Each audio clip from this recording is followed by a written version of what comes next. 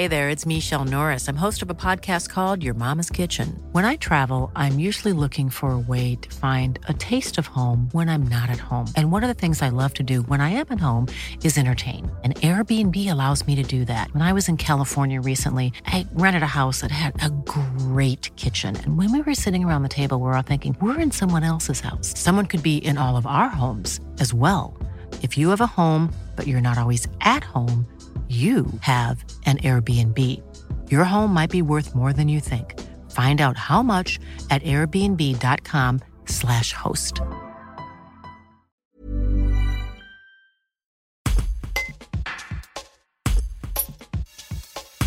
Valence va limiter la création de nouveaux lotissements. En révisant son plan local d'urbanisme, le chef-lieu de la Drôme souhaite encadrer davantage les futures constructions. Et cela aura plusieurs conséquences très concrètes, dont celle-ci.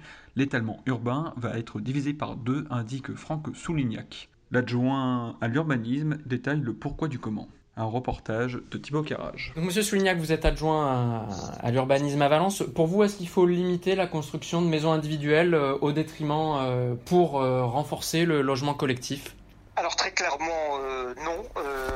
Aujourd'hui, la maison, c'est un désir de près de 3/4 des Français. Ce sont les sondages qui ne varient très peu d'année en année. 75% des Français ont envie d'une maison et il me semble difficile d'aller à l'encontre de ce que souhaitent nos compatriotes sur le sujet de l'habitation.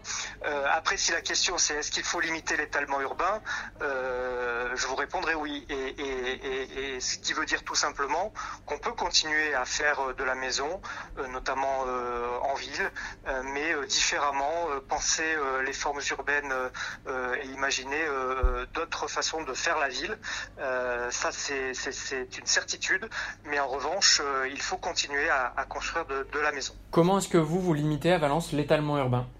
Nous sommes en pleine révision du plan local d'urbanisme et dans ce cadre, nous divisons par 2 la consommation foncière liée à l'habitat. Sous les 10 dernières années, Valence a consommé 36 hectares pour la construction d'habitations en dehors de, je dirais, l'enveloppe urbaine, donc en étalement urbain. Et sur les 10 prochaines années, nous divisons par 2 cette consommation foncière, nous ne serons plus qu'à 17 hectares.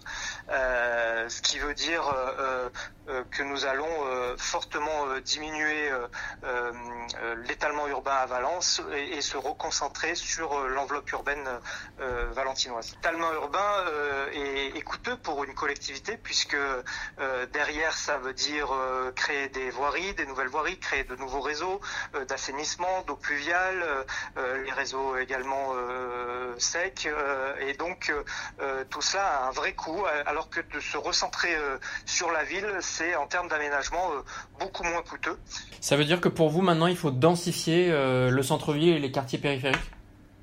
En tout cas, ça veut dire tout simplement construire autrement. Ça veut surtout dire ça, et que on peut encore une fois dans l'enveloppe bâtie construire différemment et l'immeuble collectif n'est pas le seul modèle.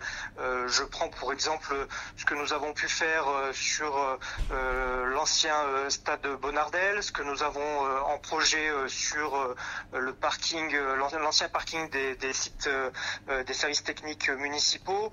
Ce sont 2 exemples où nous développons à la fois du logement collectif, du logement intermédiaire et du logement individuel. Donc on a une offre qualitative pour tout le monde.